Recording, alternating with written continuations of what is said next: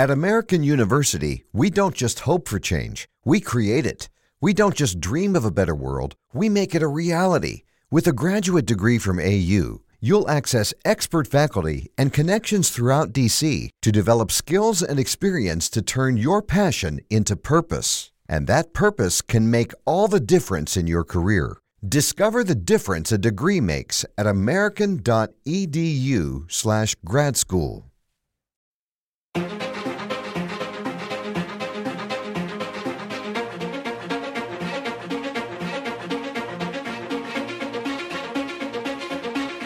Welcome back to Forbidden Knowledge News. I'm your host, Chris Matthew. Tonight I want to welcome Joshua Cutchin. He is a researcher and author of 3 books. First, A Trojan Feast, the food and drink offerings of aliens, fairies, and Sasquatch. Then A Brimstone Deceit, an in-depth examination of supernatural scents, otherworldly odors, and monstrous miasmas.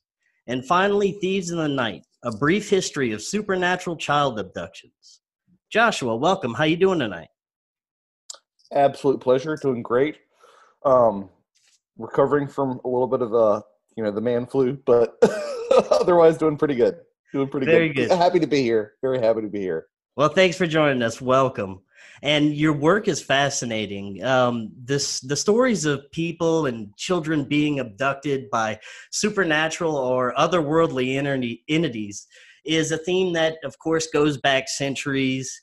And today, the phenomenon still occurs, and there's still no good explanation for it. But you never really hear about fairy lore in this research. And it contains many of the same themes that, modern-day abductions contain. And like I said, your research is fascinating. I'd like to start with what got you started with it.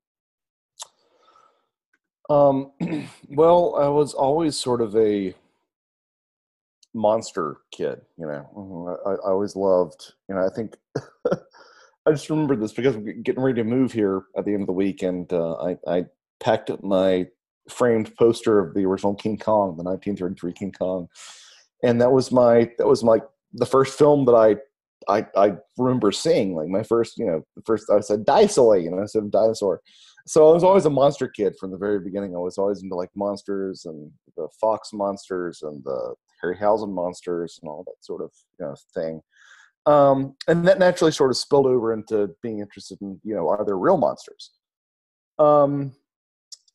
It's sort of a circuitous route that I found myself in this current state that I am because, for whatever reason, I'm sure a lot of people would say that this is indicative of the fact that I actually had some sort of contact. I tend to disagree because I don't have a lot of those other markers, but I had a sort of phobia of alien abduction. For whatever reason, like Close Encounters of the Third Kind really horrified me as a child. But I sort of Goldilocks my way out of believing that these things had any sort of objective reality, because it seems silly that there were aliens coming here in craft. And then if you're going to say aliens, well, then where do the hairy dwarves in South America come from? Where do these insectoid mantids come from? You just seem to be multiplying too many possibilities. Unnecessary multiplication, that sort of Occam's razor, the traditional Occam's razor sort of sense. So I said, it's nothing to this alien stuff. But it was probably around 2012, 2013 that I started listening to Mysterious Universe and sort of found a different way into understanding what might be behind the alien abduction phenomena, vis-a-vis altered states of consciousness, other things beyond the extraterrestrial hypothesis, which I, at the time, felt was sort of pushing the envelope of credulity. And I really got sort of into that idea, and I said, okay, this makes sense. I can sort of work this in. This makes sense that there are different faces, that there's different skins that these things are using to sort of graft onto this experience, and it might sort of explain the variety of different phenomena that we see. And I sort of became a little bit more involved in it than I was, beyond being a monster child, beyond being like, a kid who was obsessed with like the Gill Man and all that sort of, the Universal monsters and Alien and Predator and all that stuff. And then about, I guess it was probably late 2013 or early 2014, that I got an Amazon gift card from my sister-in-law that I spent on a book that I'd heard about called Raincoat Sasquatch, which was J. Robert Alley's book. Raincoat Sasquatch is a great book. It's all about like the Bigfoot accounts in that sort of southern Alaskan area. Highly recommend it.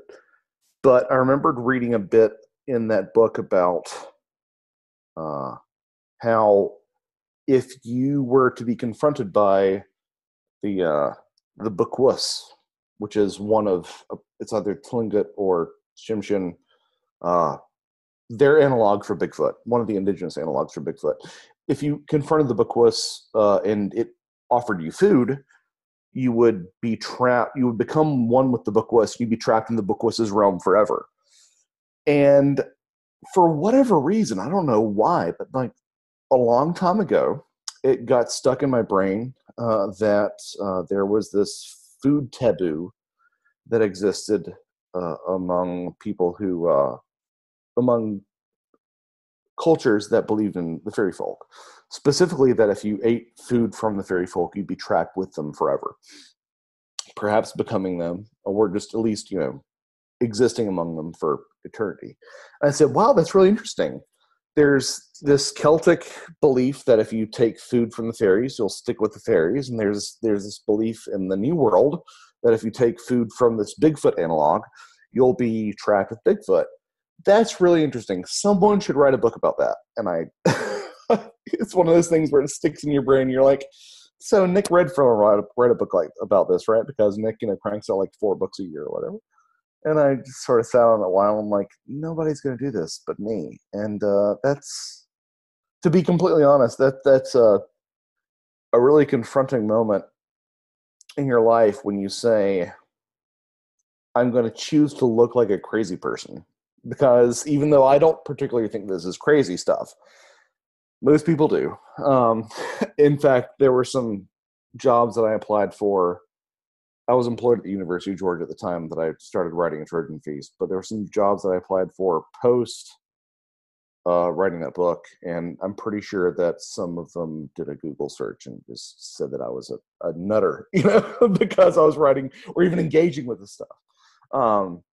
But it was just something that I had a conviction that this was an aspect of these phenomena that people had not talked about. And I still think it's an under-discussed aspect of anomalies today. So that's sort of that was my initiation, and then since then it's spiraled out. You've got the food thing, which spiraled out into the smell thing, because nobody had ever really dedicated an entire book to paranormal smells. There have been chapters here and there that people have talked about it, but nobody ever dedicated a book to it and tried to unpack that. And then the latest book, Thieves in the Night, was sort of an expression of it was sort of its own thing. It didn't quite roll out of that other stuff, but it definitely really tapped into this fairy lore thing, which for some reason really resonated with me. I'm not entirely sure why. So that's a very long answer for your very straightforward question. Very good. Now, something that I find pretty creepy is not only the amount of unsolved, just missing cases, but the unsolved missing cases in national parks and the woods where people will just walk away for a few minutes and then they're never seen again, or they're found dead. Those are I find some of the most creepy cases that you could come across. Yeah, it's interesting because I think that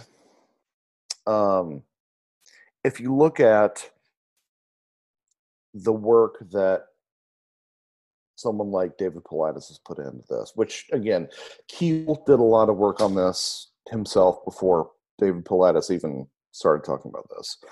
It's neither here nor there. I think David Paulides has done a lot of good work on this.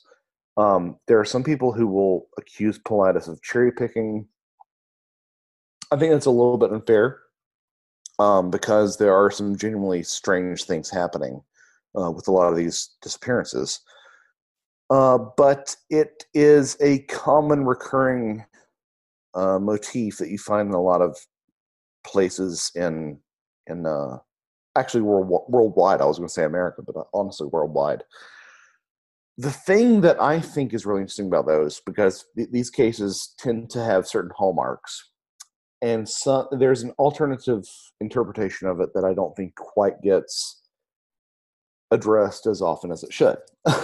So, the specifically talking about like sort of the David Pilatus missing 411 parameters are people going out in bright colored clothing, disappearing around boulder fields, disappearing while berry picking, getting caught in anomalous storms, like being found along thoroughfares where they should have been seen in the first place. I think that the missing 411 missing people thing is something of a paranormal Rorschach test, if that makes any sense. So depending on whatever your particular interest is, you'll see that in the missing 411 stuff, right? So if you're a Bigfoot guy, you're going to say, it's Bigfoot. If you're an alien guy, you're going to say, it's aliens. And if you're a government conspiracy guy, if you're an Alex Jones type, you're going to be, the government's abducting people on underground bases and national parks.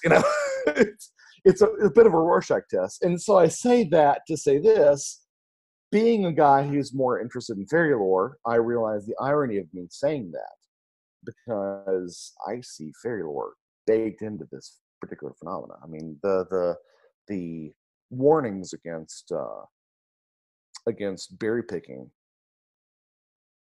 vis-a-vis fairy abduction are quite strong. It's a belief that was very prominent in Ireland, got imported over into Nova Scotia, and you'll find that was one of the riskiest, I should say, one of the riskiest things that you could do in terms of not, getting abducted by the fairy folk. Similarly, like bright colors that you see in a lot of these cases, a lot of people who disappear in these cases are wearing some sort of bright color. While certain colors would offend the fairies, they'd take you away. The incidence of storms that appear when people are taken. I mean, the fairy host used to travel among storms. And then the boulder field thing too, which is something that David Pilatus talks about, is the incidence of disappearances of boulder fields. Boulders are traditionally places where the fairy folk would live. So for anybody who doesn't quite understand what the implications of fairy folk are, I think this might be a good quick juncture to sort of get that in there about exactly what I'm talking about. Not Tinkerbell. It's a specifically Western European cosmology for describing the spirit world. It is not exclusively Western European, though. There are every indigenous culture across the world, New World, Old World, African, Australian, European, Asian, all these cultures have this tradition of basically fairies, diminutive spirit beings who are not necessarily the dead. They don't quite fit into that aspect of our reality. But they often describe the same thing, which are short beings that have a love of abducting children and tend to live and exist underground. Not always short. Some can be tall, some can be shorter. Not always good, not always bad. It's a means of honestly, it's sort of a taxonomy of talking about what the other world in terms of a mythological or imaginal sense, what that is, and it's not, again, it's not little ladies with wings. It's sort of a different thing. It's a neither human nor entirely godlike status of being, very much in comparison to the jinn of Middle Eastern folklore as well. So it's a sort of in between, not human, not godlike level of spirit phenomena that was talked about in the British Isles. And I find I find that is a very parsimonious way of interpreting a lot of what we now term anomalistics. A lot of the mysterious stuff that we talk about. I constantly have to check myself to make sure that I'm not being the Georgios Tsoukalos of of fairy lore. Therefore fairies. I find that it's very explicative. I don't think that saying that it's fairies really answers anything. I think it's a way of understanding something. I think that the alien saying that UFOs and extraterrestrials are literally extraterrestrials, I think it's a little bit lacking. I think that saying that it's literally fairies is lacking. I think that saying it's jinn is lacking. I think these all are describing the same thing. But I think that these phenomena in general have much more of a metaphysical / spiritual component than they do an objective nuts and bolts, little green scientists and metal spaceship component to them. And people may disagree with me. That's fine. They may be right. But that's just sort of where I've sort of Goldilocks my way into understanding all this. Well, when you look at, like you said, all the strange things that are associated with the anomalous, missing people, like, the strange weather, lights, you can say that it's Bigfoot, but then all these other strange things don't go with that phenomenon. You can say it's UFOs, but then they have other aspects of it that fit nothing with a UFO phenomenon. So it seems like it's something much deeper than we could ever understand, really. Well, I don't think that any answer, quote unquote, that we apply to any of the stuff really maps on perfectly. It doesn't. I will go to the mat about how closely fairy lore and the alien abduction / contact experience mirror each other.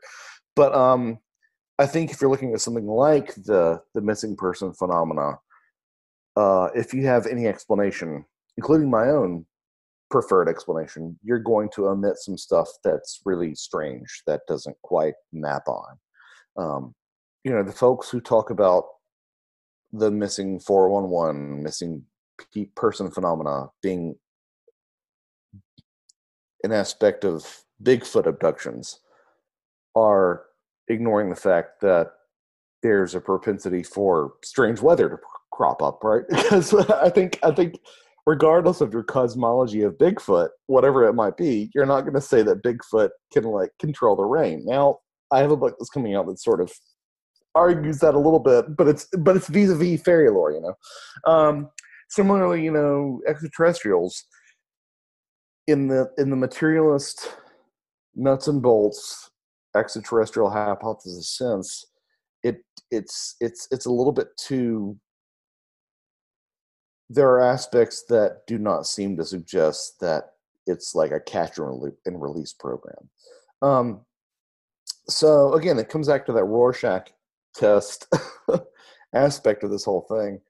I don't think that there's a really good answer for it. I think I personally feel like the sort of fairy lore, and I mean this worldwide, tends to answer more questions than it raises about the missing 401 stuff, but it's not perfect.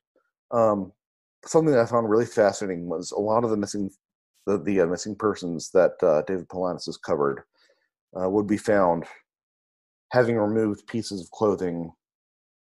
If a body was found, I should say, if a body was found, they had removed pieces of clothing and be laying face down in the dirt. And it was believed, if you were to properly respect the Menehune, the Australian fairy folk, if you were to properly respect the Menehune, you would strip naked and prostrate yourself face down before them naked. So that's just one of those things. It's a weird little detail. Again, I don't quite know what to make of it, and that's where I personally find a lot of the resonance with a lot of this odd phenomena is not necessarily in the veracity of any particular account, but the consistency. I think the consistency of accounts cross-culturally, across time, is really where the meat and potatoes of, unexplained studies really lies. It's not the veracity of any account, it's the consistency between accounts, if that makes any sense. Definitely. And how far back did you say that we can actually trace this fairy lore? Well, it's interesting. I mean, it's hard to put a timestamp on stuff like Indigenous American fairy lore, and equally difficult to put a timestamp on African fairy lore. When we tend to think of fairies in the Celtic sense, which is perhaps the most consistent with the modern abduction experience, that might have something to say about the fact that the New World is mostly European colonized. If that makes any sense. Like, we imported our own belief system, and whatever we believe sort of follows over here. If you try to look at the Celtic fairy canon, it does predate Christianity. There are certain aspects of it that do not.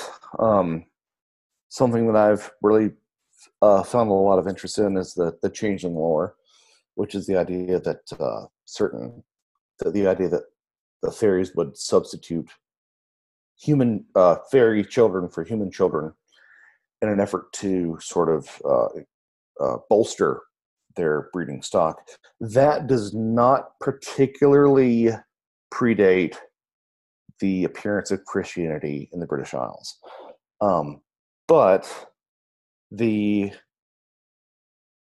centrality of fairy lore itself and a lot of those trappings are indeed pre-Christian.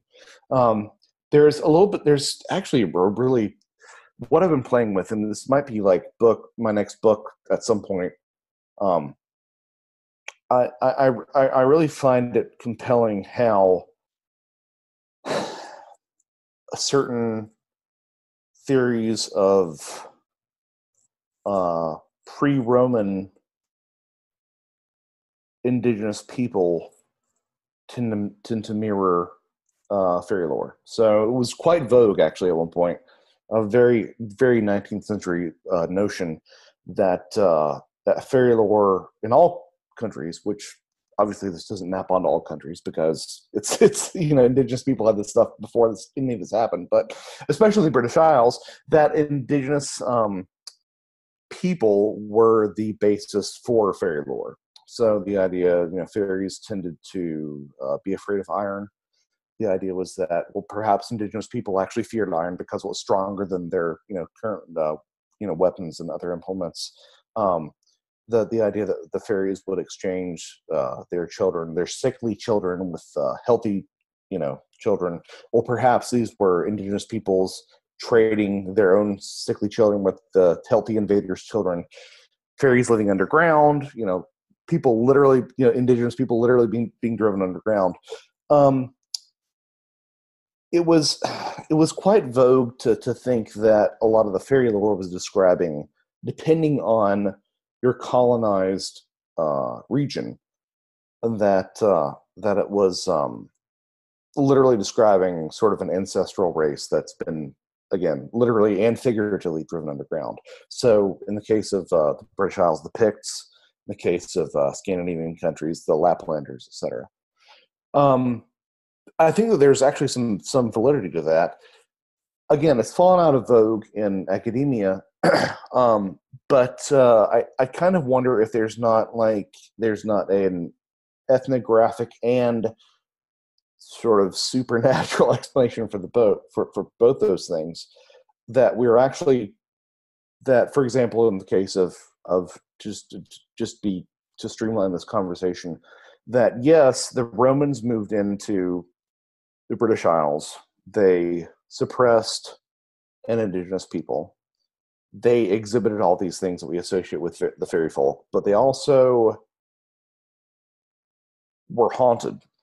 Literally, were haunted by the spirits of these indigenous people. Because, again, if you go over to the British Isles and you look at what are traditionally held to be fairy areas, fairy forts, fairy mounds, fairy raths, fairy hills, etc., etc., etc., they are unambiguously human sites of habitation. In Cornwall, they're called rounds, and in Ireland, which is one of the most prolific sort of sites of fairy activity, they're fairy hills, fairy forts, fairy raths, fairy leos. So what I've been sort of playing with for a while is that, yes, the sort of academic ethnographic idea is true. Like the fairy folk is describing the suppression of an indigenous people, but it's the haunting of those areas. It's the haunting of those fairy forts, those fairy areas that were built by the indigenous people. They're still haunting that sort of area. And that's sort of an idea that I've been playing with for a while. That was really circuitous. I apologize for how circuitous that was. No worries. Now, okay, say your child is abducted. What would be some of the indications that it was abducted by a fairy? Well, so I have to put a little bit of a caveat on this, because I think it is a little bit, going to sound more negative than I mean for it to, but a little bit disingenuous to say that I think that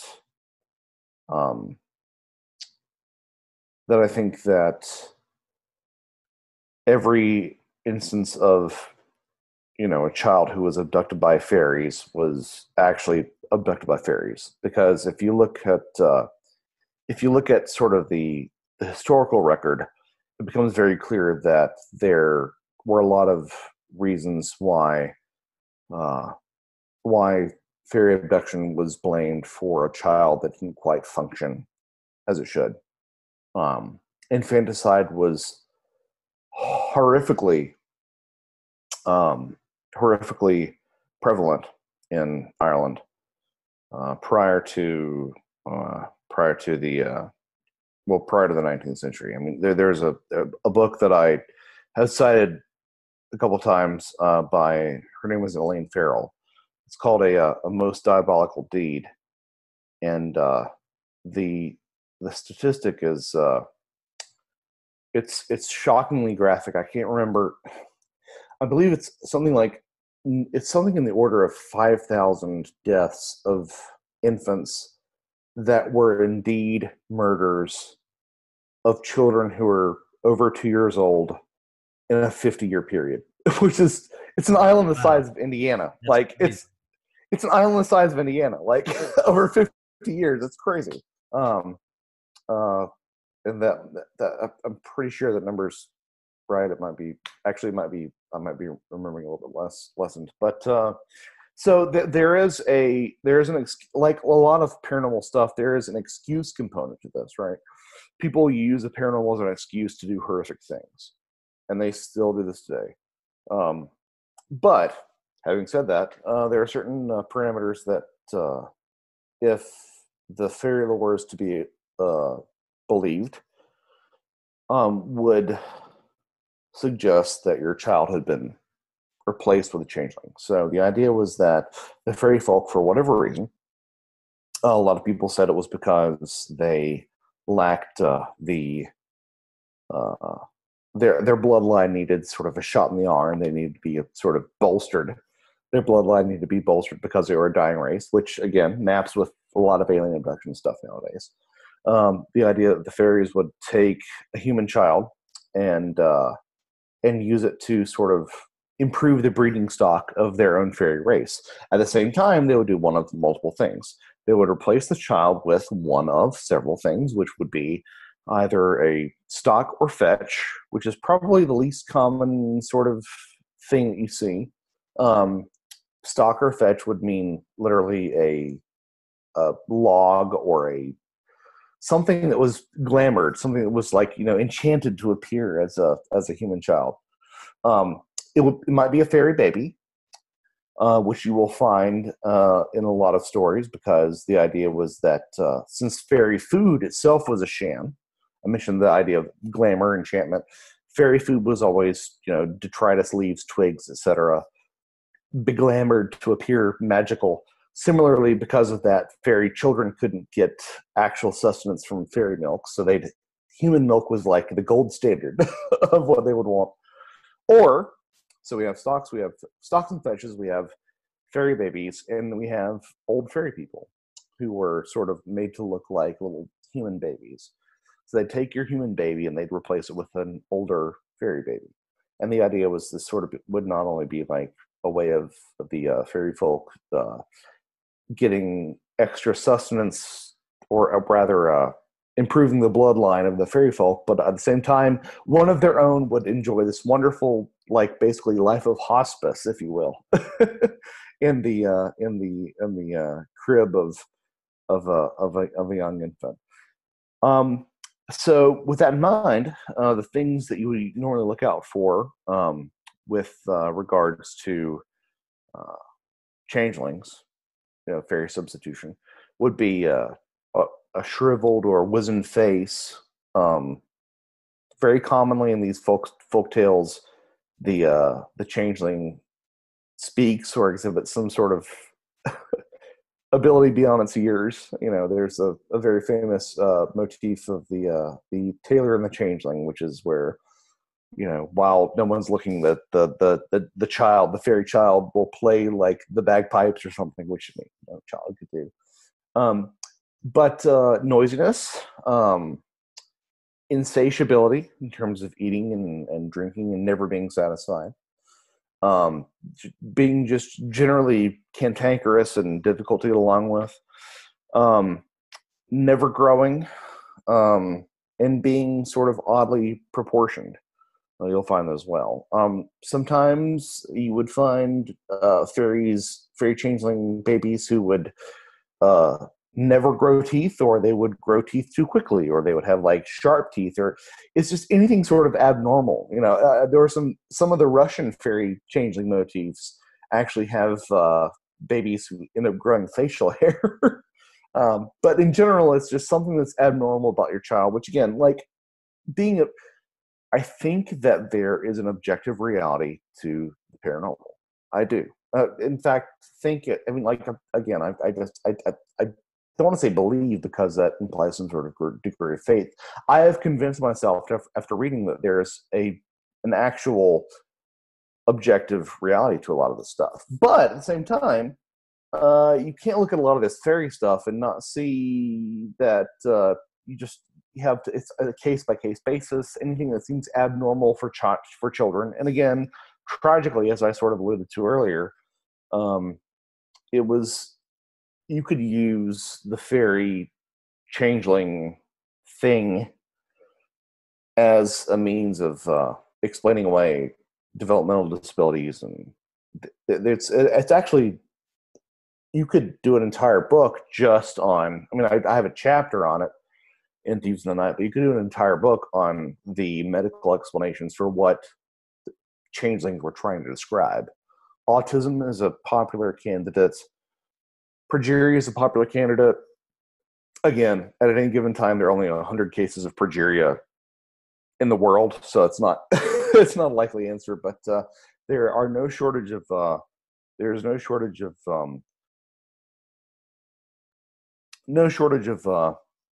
of different conditions and syndromes that really tend to correspond to the fairy changeling thing. The weird thing that doesn't get addressed when people try to explain away the changeling phenomena vis-a-vis developmental disorders, syndromes, etc., is that there is often in changeling cases an expression of the child being wise beyond their years, by which I mean the fairy baby will actually talk, which is, if we're dealing with variations on, uh, if we're dealing with variations on, literally not in an offensive way, if we're dealing with variations on retardism, that shouldn't be the case. Uh, that's one of the big criticisms that a lot of people have. Having said that, there are certain things, there are certain phenomena, there are certain disorders that tend to map very closely onto the changeling phenomena, but it doesn't explain all of it. Yeah, and the fact that they thought it was replaced by elderly fairies, or they saw a baby, but it was just like a pile of sticks or wood or something. That part is really fascinating to me. Yeah, and it's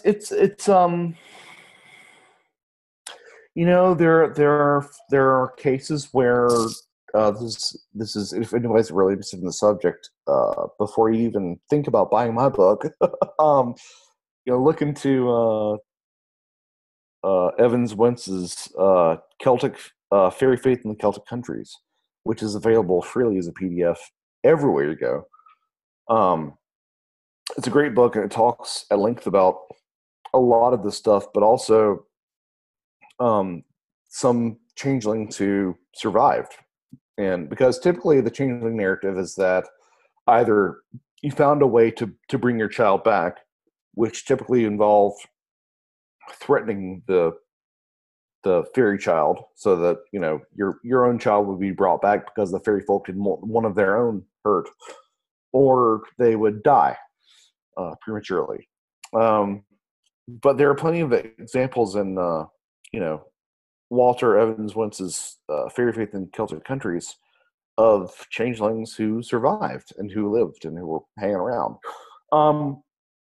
It's interesting to look at how that particular book, again, just Google Fairy Faith in the Celtic Countries and you'll find plenty of places to read this book. People were very much of the opinion that this was a reality as early as, I believe the copyright on that is 1911. And he was talking to folks who were talking about encountering fairies in their youth, who were older folks then. So this is not so far removed in history as we would like to think. But yeah, it's interesting too to like sort of overlay that with again, worldwide beliefs, Asian, African, Australian, and Native North American. There's a consistency there that makes you say, well, maybe there's something to it that isn't just explicable by modern medical science. And again, I personally am of the opinion that there might be a medical explanation in terms of how we perceive it, and an anomalous explanation as well. I think that we do ourselves a disservice by not acknowledging that certain things have a materialist and a spiritual, for lack of a better term, explanation at the same time. Now, when it comes to the changeling thing, you said that sometimes they would actually get the children back. How would they go about getting a child back after it was replaced by a changeling? Well, this is part of where it gets really grisly. I mean, like, so the irony of this is not lost on me at all. While I was writing and sort of finalizing Thieves in the Night, my wife was pregnant with twins, so it all sort of hit home really hard. And again, it ties into that sort of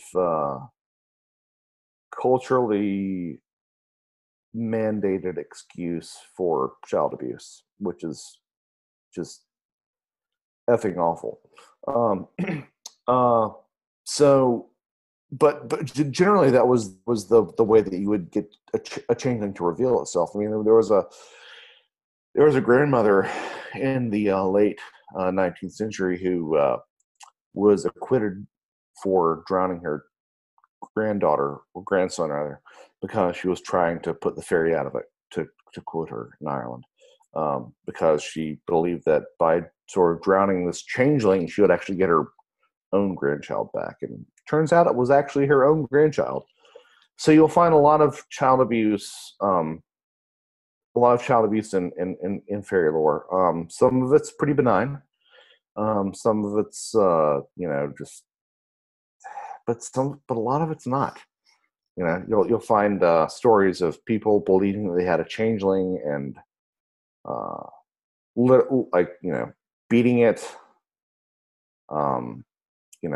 dosing it with foxglove. That was a very popular remedy in Ireland, which is, poison in and of itself.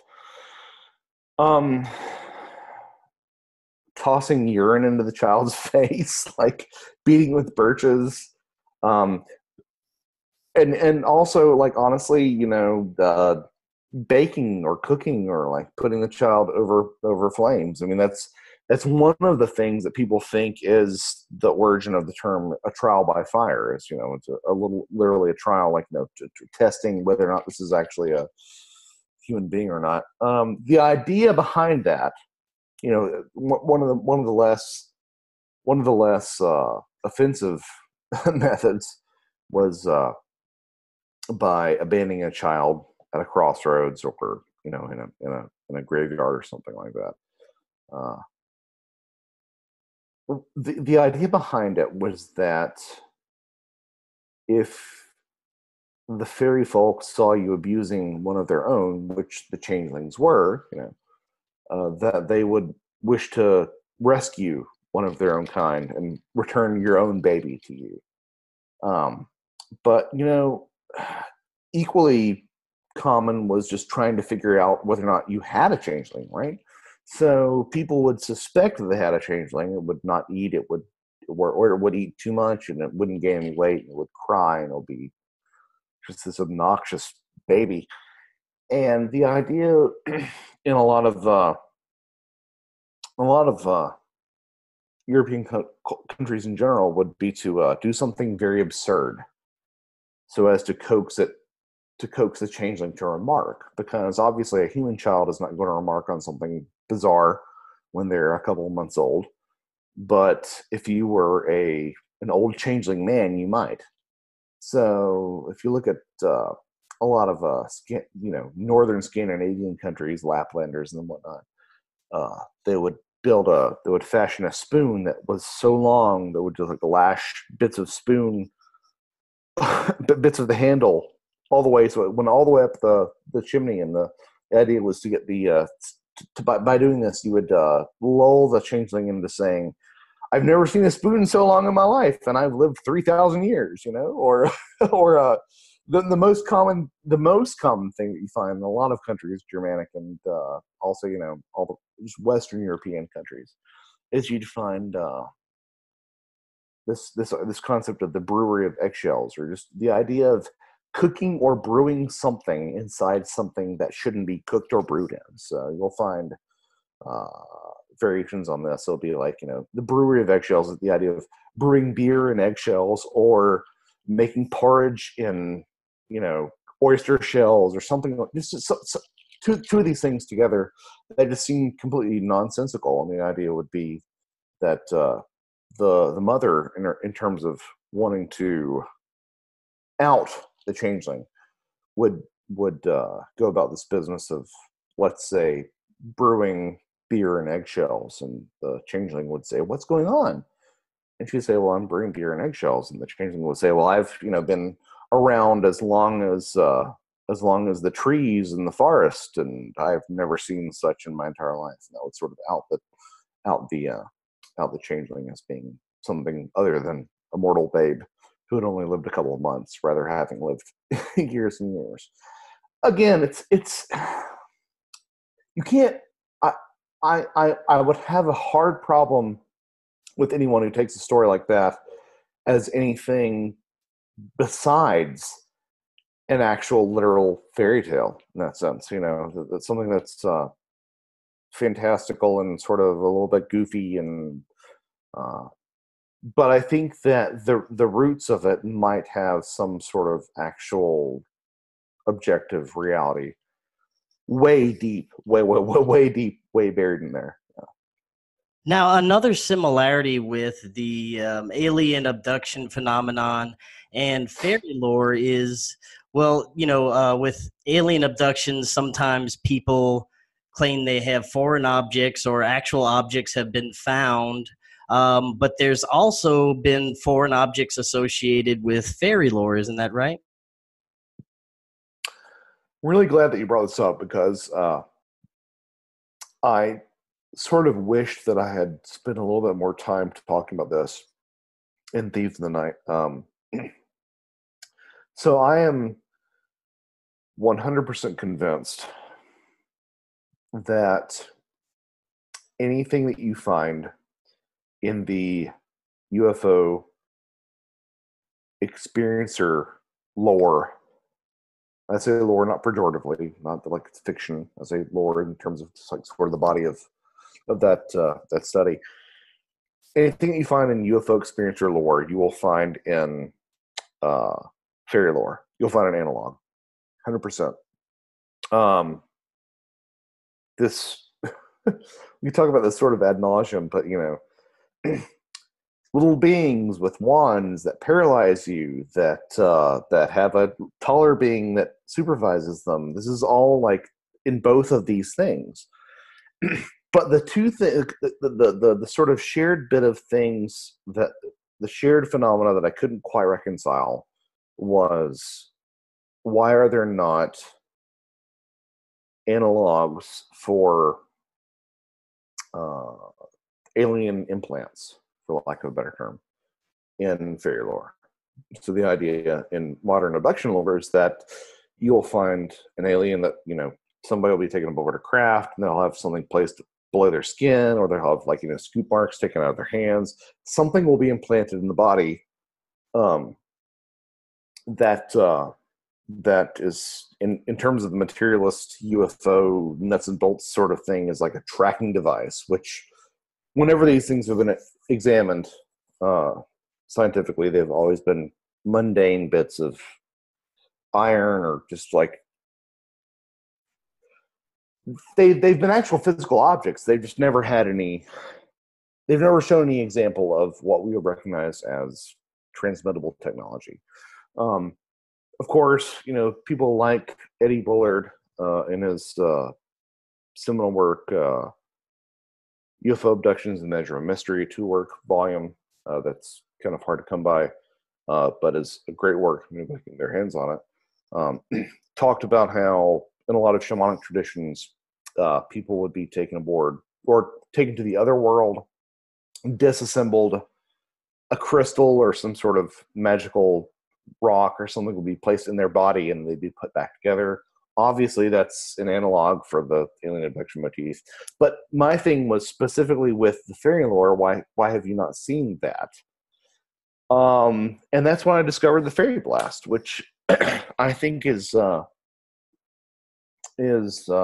one of the more fascinating aspects of fairy lore that I never expected to really line up with alien abduction, lore as it has. But having said that, the idea of the fairy blast is where we get the term blustery, same Germanic root, blast, blustery, blister. These are all the same root. So blast, gust of wind, blustery, blustery day, gust of wind, blister, a raised spot on your, your body, on your skin. And the idea was that if you offended the fairy folk, you would get hit with a fairy blast, and the fairy blast would manifest in some sort of pustule or, again, blister, and would, if lanced or opened up, would contain some sort of foreign object. Anything from bone to feathers to,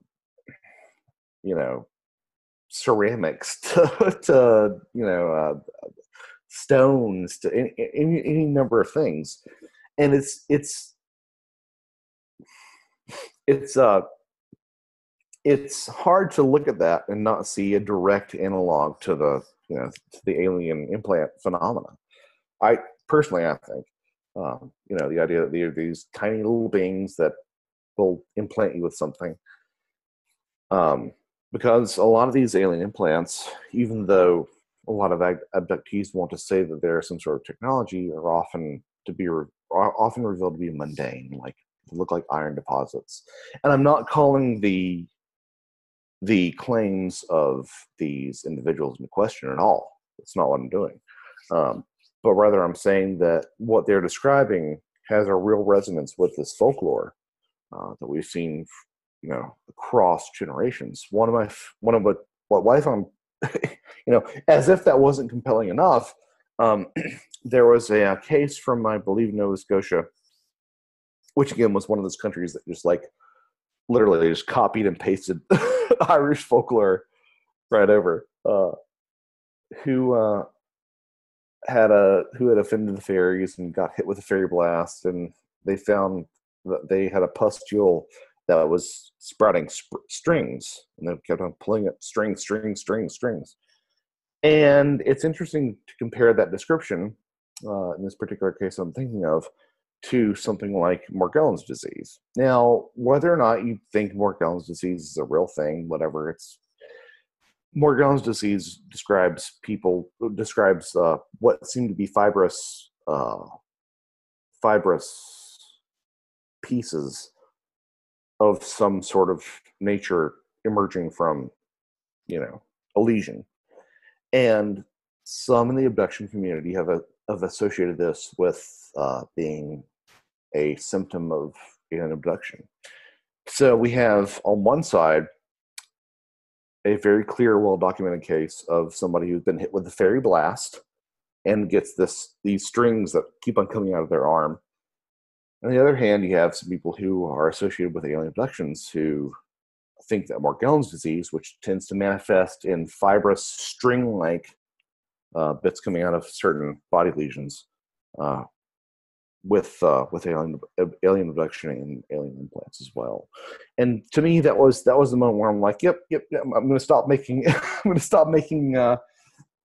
apologizing rather for comparing aliens and fairies, because it's to me it's cut and dry that it's 100% explaining the same thing. And that's part of why I ended up writing Thieves in the Night to begin with, is because I couldn't quite reconcile the hybrid thing, the alien extraterrestrial human hybrid thing with fairy lore. And I ended up sort of, I think, working my way through that.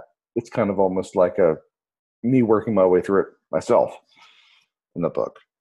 There seems to be like a definite interdimensional aspect to this. It seems that they're here, but on a different plane of existence. Do you see it that there's a different realm that these beings exist in that would, could be just a different dimension close to ours? Well, I mean, I'm not going to say no to anything.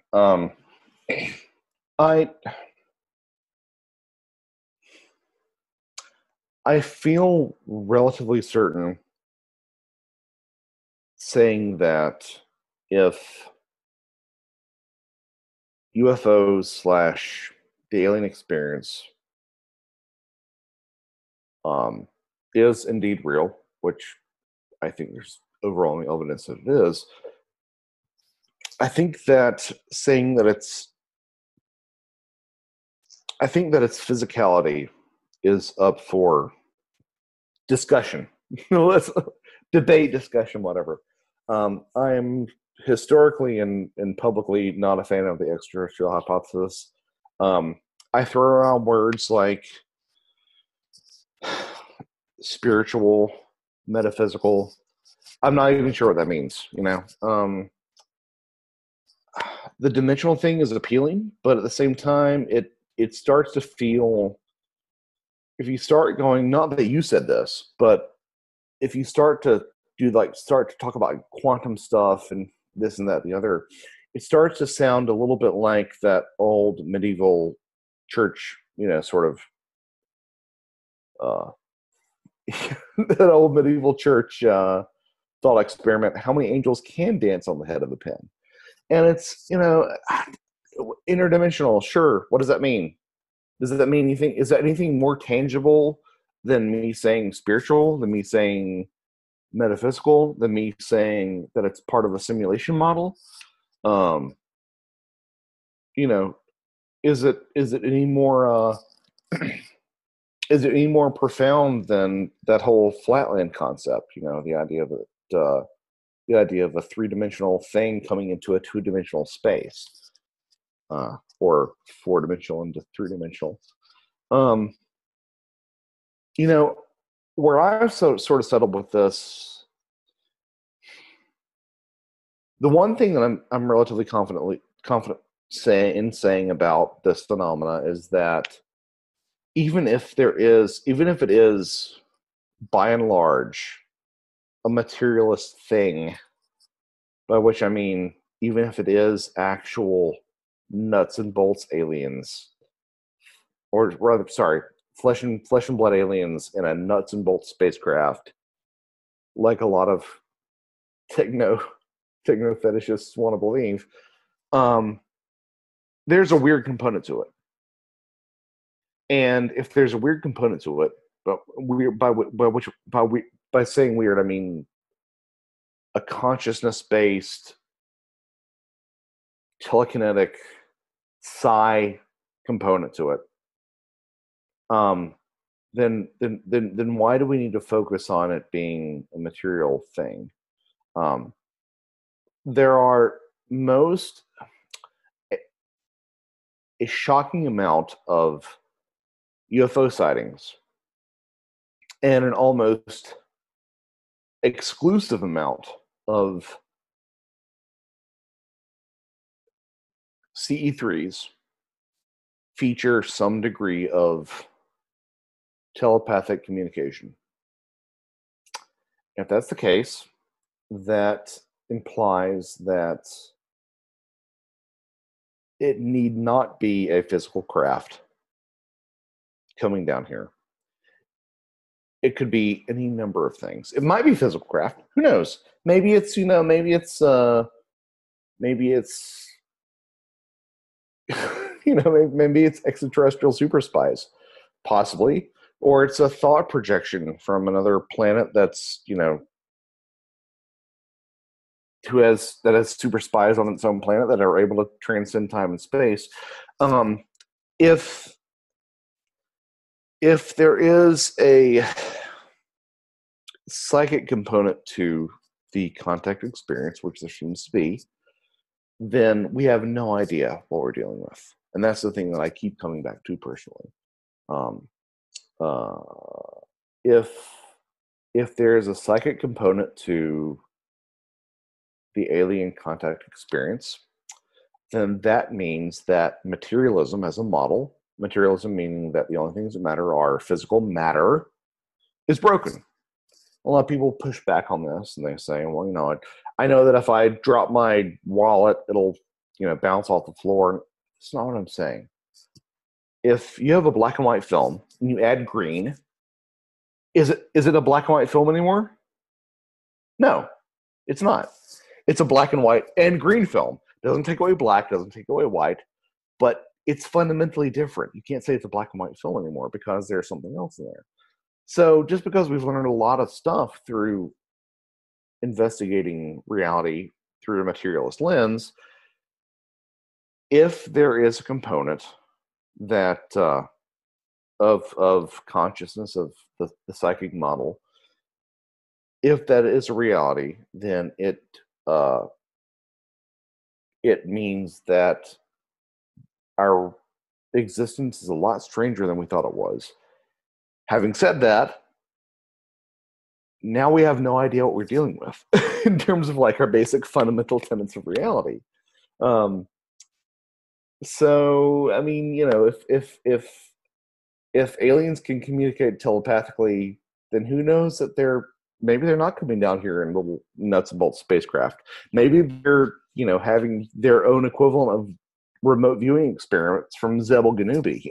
It's It all, or maybe they're spirit phenomena, or maybe it's interdimensional, maybe it's something bleeding through from a simulation, maybe it's a manifestation of the collective unconscious, as clunky as a term as that is.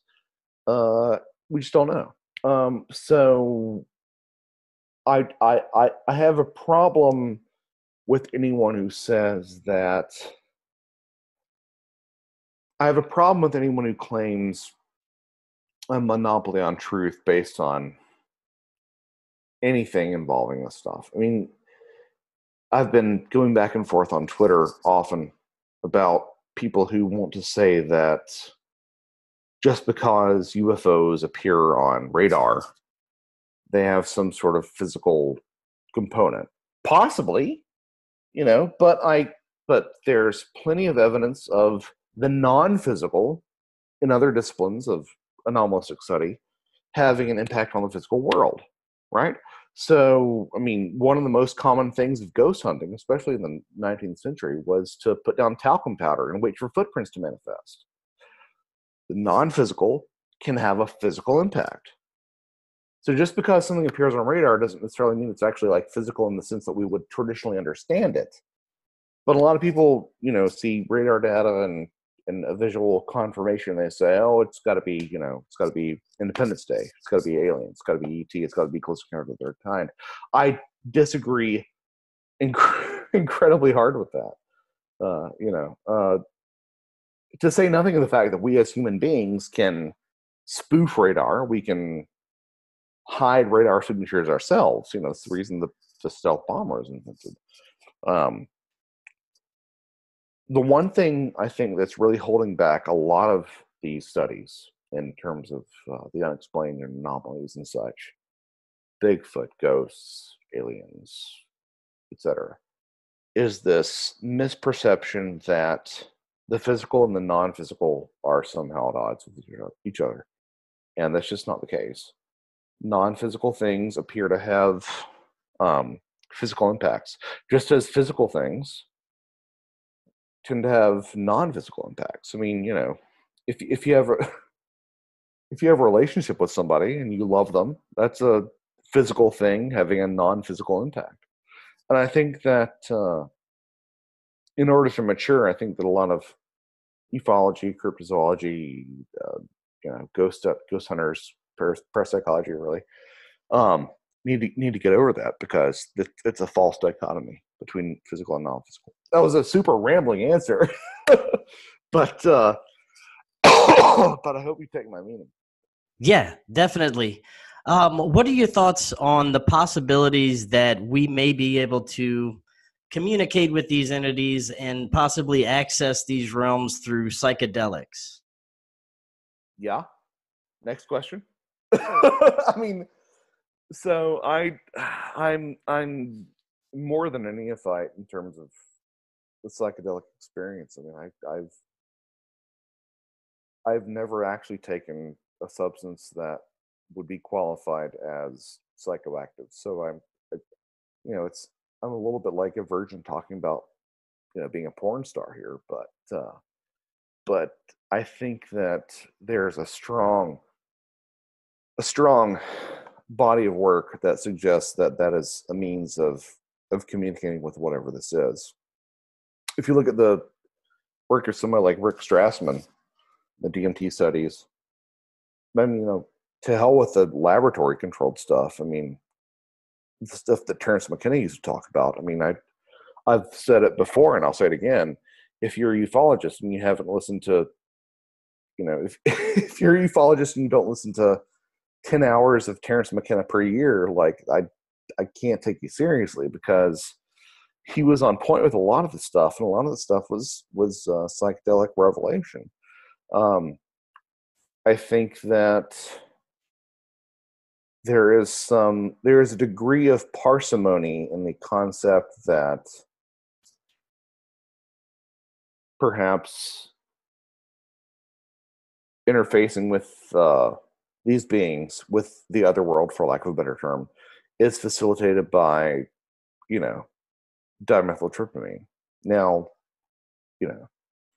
we think about that in psychedelic circles as being, manufactured, but we all, we're all carrying dimethyltryptamine in our bodies, and there are certain ways to unlock that, and certain ways to increase that interaction. And if you look at like a lot of these experiences, they map on really closely. I mean, one of the first things you hear about from people with dimethyltryptamine is that who take dimethyltryptamine rather, is that they'll experience like some sort of buzzing sound, and there's a breakthrough into a larger space that's domed, and they'll be taken apart and put back together again. I mean, this is all stuff that you hear in the alien abduction experience as well. And that's not to say that like people who are experiencing alien abductions are just sort of tripping on their own, doing it on the natch. It's not saying that. But there are a lot of comparisons there that really do resonate. And if you look at the way that sort of experience maps onto a lot of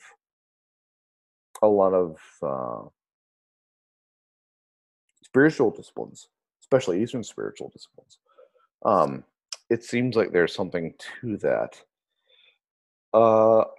I think that, I mean, there's so many ways to go with this. I personally have felt for a long time that the contact experience, which the longer I get into this, the more I want to separate that from like, literal UFOs. The contact experience has a lot more to do with altered states of consciousness than anything else. The thing that you'll hear a lot of times from these people is that their experience felt more real than real, both in alien abductions and in terms of taking taking different excuse me, taking psychedelic substances. And I've personally spoken with people who have had shared visions of UFOs with a close friend or life partner after taking mushrooms, which, in terms of the way that we scientifically view that shouldn't happen that way. Two people taking the same substance, even if it's the same dosage and everything, same substance, same dosage, they shouldn't both experience a shared hallucination. But shared hallucinations are a very, very common thing. So I think that it's part of this process and part of the way of understanding. Having said that, let's not confuse the door for the key, or the room for the door, something along those lines. Just because something unlocks something else doesn't mean that is the thing. A lot of people, especially in the skeptical community, will say, well, maybe it is, an endogenous dump of dimethyltryptamine, which, by the way, in case anybody doesn't know, dimethyltryptamine is produced in the brain. You're all carrying drugs right now as you're listening. Like we all have dimethyltryptamine, but they might say, well, maybe that is the case, but that's not. Again, the key is not the room, I guess, is probably the best way to put it. We all have the key, but the room, by merely the fact that we can unlock that, we can access that, it doesn't mean that is the answer for why we're seeing stuff. So I think that's a huge part of it, and that sort of ties in with what I sort of thought about a little bit with Trojan Feast, is the idea of, if not literally, the idea of food as symbol. The idea that can unlock or encourage the production of dimethyltryptamine somehow, to facilitate experience with the other. And you know what? There are people that you talk to who have, taken a bunch of mushrooms and gone to see Spider-Man, and there are people you talk to who have taken a bunch of mushrooms and had the secrets of the universe revealed to them. And I tend to lean towards the latter because there's been a lot of insight that's been gleaned from stuff like that. Now, I thought to close tonight, we could talk about. I just want to get your thoughts on what's happening with the UFO phenomenon right now. We're seeing it in the mainstream media so much right now. It's UFO mania. All the leaks coming out from the government. The more I do research into the UFO phenomenon, the more I see that the physical aspect kind of falls away. It's not a nuts and bolts thing. The more I look into it, it seems the less I actually know. And it would seem with all these black projects that our government or shadow government has, that they would know a lot more. What are your thoughts on what's happening right now with what's going on? Is it preparation, disinformation? Any thoughts on it? Okay, so I'm thinking about spending the next 4 hours talking about this.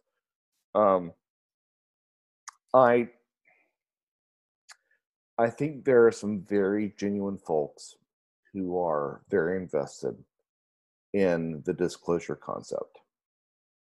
I think, as my good friend Greg Bishop once put it, expecting disclosure to come from the government, the United States government, is akin to being sort of a battered girlfriend. And he finally says that he's going to clean his act up, and he shows up on your doorstep with a bunch of roses and champagne. It's like, why should I believe you now? I feel like there's not a lot of historical perspective for the current disclosure movement. Having said that, I think that the environment is definitely tangibly different. I think that I believe it was December of 2017 that the New York Times article came out talking about UFOs. I think that has changed the conversation. I think a lot of people are taking it more seriously. I see the pendulum swinging back towards ridicule. What really hurts me is I feel like a lot of people involved in the current disclosure movement don't see that they don't. It appears as if they don't think that they can be manipulated. I've spoken with some people that have credibly suggested that there is something much more sinister going on with the whole To the Stars Academy. And that's as comfortable as I will be saying that. But at the very least, I think that you have to realize that perception is being managed. One of my personal heroes, Chris O'Brien, said was, once a spook, always spooky, and there's plenty of spooks involved with the whole TTSA thing. There are lifelong people involved in perception management of phenomena, and involved in managing how people interpret these things and using those and wielding it to the government's advantage. I think that everybody involved in the whole Nimitz Tic Tac case is being very earnest. Sorry, anybody who's not listening. Anybody who's listening to this, you don't know what we're talking about. Just do Tic Tac UFO, and you'll just find out everything you need to. I think that everybody's being very earnest, and I think there's some people around it who are being very earnest about their interpretation. I just don't think that they are. A lot of the people that I see involved with this are not historically informed. B, are overly hopeful about what will happen, And C, I don't think a lot of them really grasp the possibilities that open up when you consider that this might not be little green scientists coming down and nuts and bolts spacecraft. You know, I don't put anything past whatever this is. I don't think that whatever's behind this phenomena, I don't think whatever's behind this phenomena is incapable of anything. That makes sense. Which sounds vaguely religious, honestly, and I get that. Like it's kind of superstitious, and but if not even talking about the 70 years of since Kenneth Arnold saw flying saucers, but like if the history of us seeing things in the sky and interacting with it has shown us anything, it's that this is it's not a player in the game, it's writing the code of the game. So the idea that it might appear to be this or that or the other, until I see somebody coming forward with like a piece of a flying saucer, I'm not going to think we're being manipulated. Like it's just the way it's always gone. And the manipulation thing happens at the microcosmic and the macrocosmic, scale. I mean, like individuals are manipulated into looking like fools, and people who've tried bigger studies are manipulated into looking like fools too. It's baked into what this is. So I'm not really sure if I'm even answering your question or not. But I feel like there's a lot of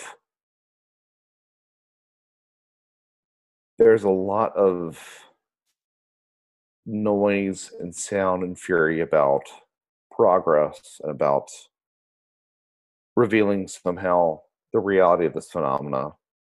And while I feel like indeed the public is coming around to the fact that there is something genuinely anomalous going on, I suspect that a lot of folks are taking that acknowledgement as a tacit confirmation of extraterrestrials coming down here, and I don't think that's what's going on at all.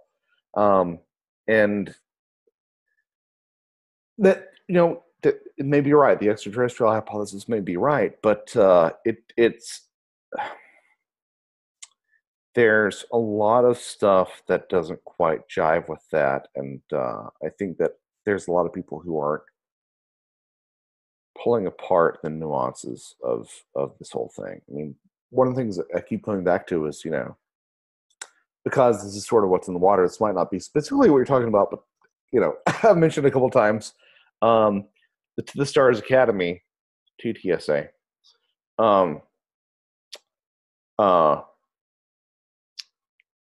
its front man is Tom DeLonge, and part of the core of that is these books that DeLonge has authored with Peter Levenda.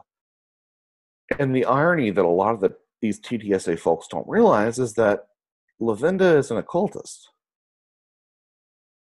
Like it's unambiguous. Like that's his jam, and he's really good at what he talks about, and he's really well informed on that. But I've been shouted down personally by some people who are really staunch TTSA supporters who think that the occult is bunk, and it's not. Am I comfortable with that? No, it's horrifying, it's weird, and it skeezes me out. But it's I feel like the TTSA thing is built on it's built upon an occultist foundation, and a lot of people are not looking at that. I mean, take a look at what Hal Puthoff's done. Like, and get back to me in a week. It's all right there in front of everybody, but they're so obsessed with metamaterials and alien spacecraft that I don't think that they can see it. Now, again, they may be right, and I'll be happy if Just they see are. that there's so much more to it than they're letting on. There's a much bigger picture, and I don't think that, of course, we're never going to hear it from them. Right. Yeah. No, that's a good point, and it's and I've sort of come around to, like, maybe it's extraterrestrial space magicians. I mean, like that. Honestly, like, we're at the point where, like, that makes as much sense as anything. But to deny that this other stuff doesn't have a place in this is just, it's a little bit silly to me, and I really wish that I see a lot of infighting nowadays, and it shouldn't be there, because if the warrior and the pacifist are both sincere, they're going for the same goal, I guess is where I'm coming at. So yeah. Yeah, definitely. And before you head out, is there anything that you're working on new in the future? I have a new book coming out, one of 2 volumes, about Bigfoot, with my good friend Timothy Renner. Should be out. Volume 1 should be out by the end of the year. It's called Where the Footprints End. No firm date right now, but it's all locked down. We're just getting back edits from people right now, so it should be out by the end of the year. We'll see if that happens or not, but it's imminent, I promise. Awesome. Looking forward to it. And thank you so much for joining us. That was fascinating information. We could have gotten to a lot more, so I'll have to have you back on. Oh, absolutely, Chris. Thanks so much. And thanks for all your patience. Oh, no worries. You have a good one. All right, take care.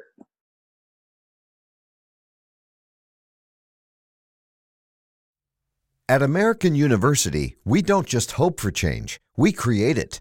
We don't just dream of a better world, we make it a reality. With a graduate degree from AU, you'll access expert faculty and connections throughout DC to develop skills and experience to turn your passion into purpose. And that purpose can make all the difference in your career. Discover the difference a degree makes at american.edu/grad school. At American University, we don't just hope for change, we create it. We don't just dream of a better world, we make it a reality. With a graduate degree from AU, you'll access expert faculty and connections throughout DC to develop skills and experience to turn your passion into purpose. And that purpose can make all the difference in your career. Discover the difference a degree makes at american.edu/grad school.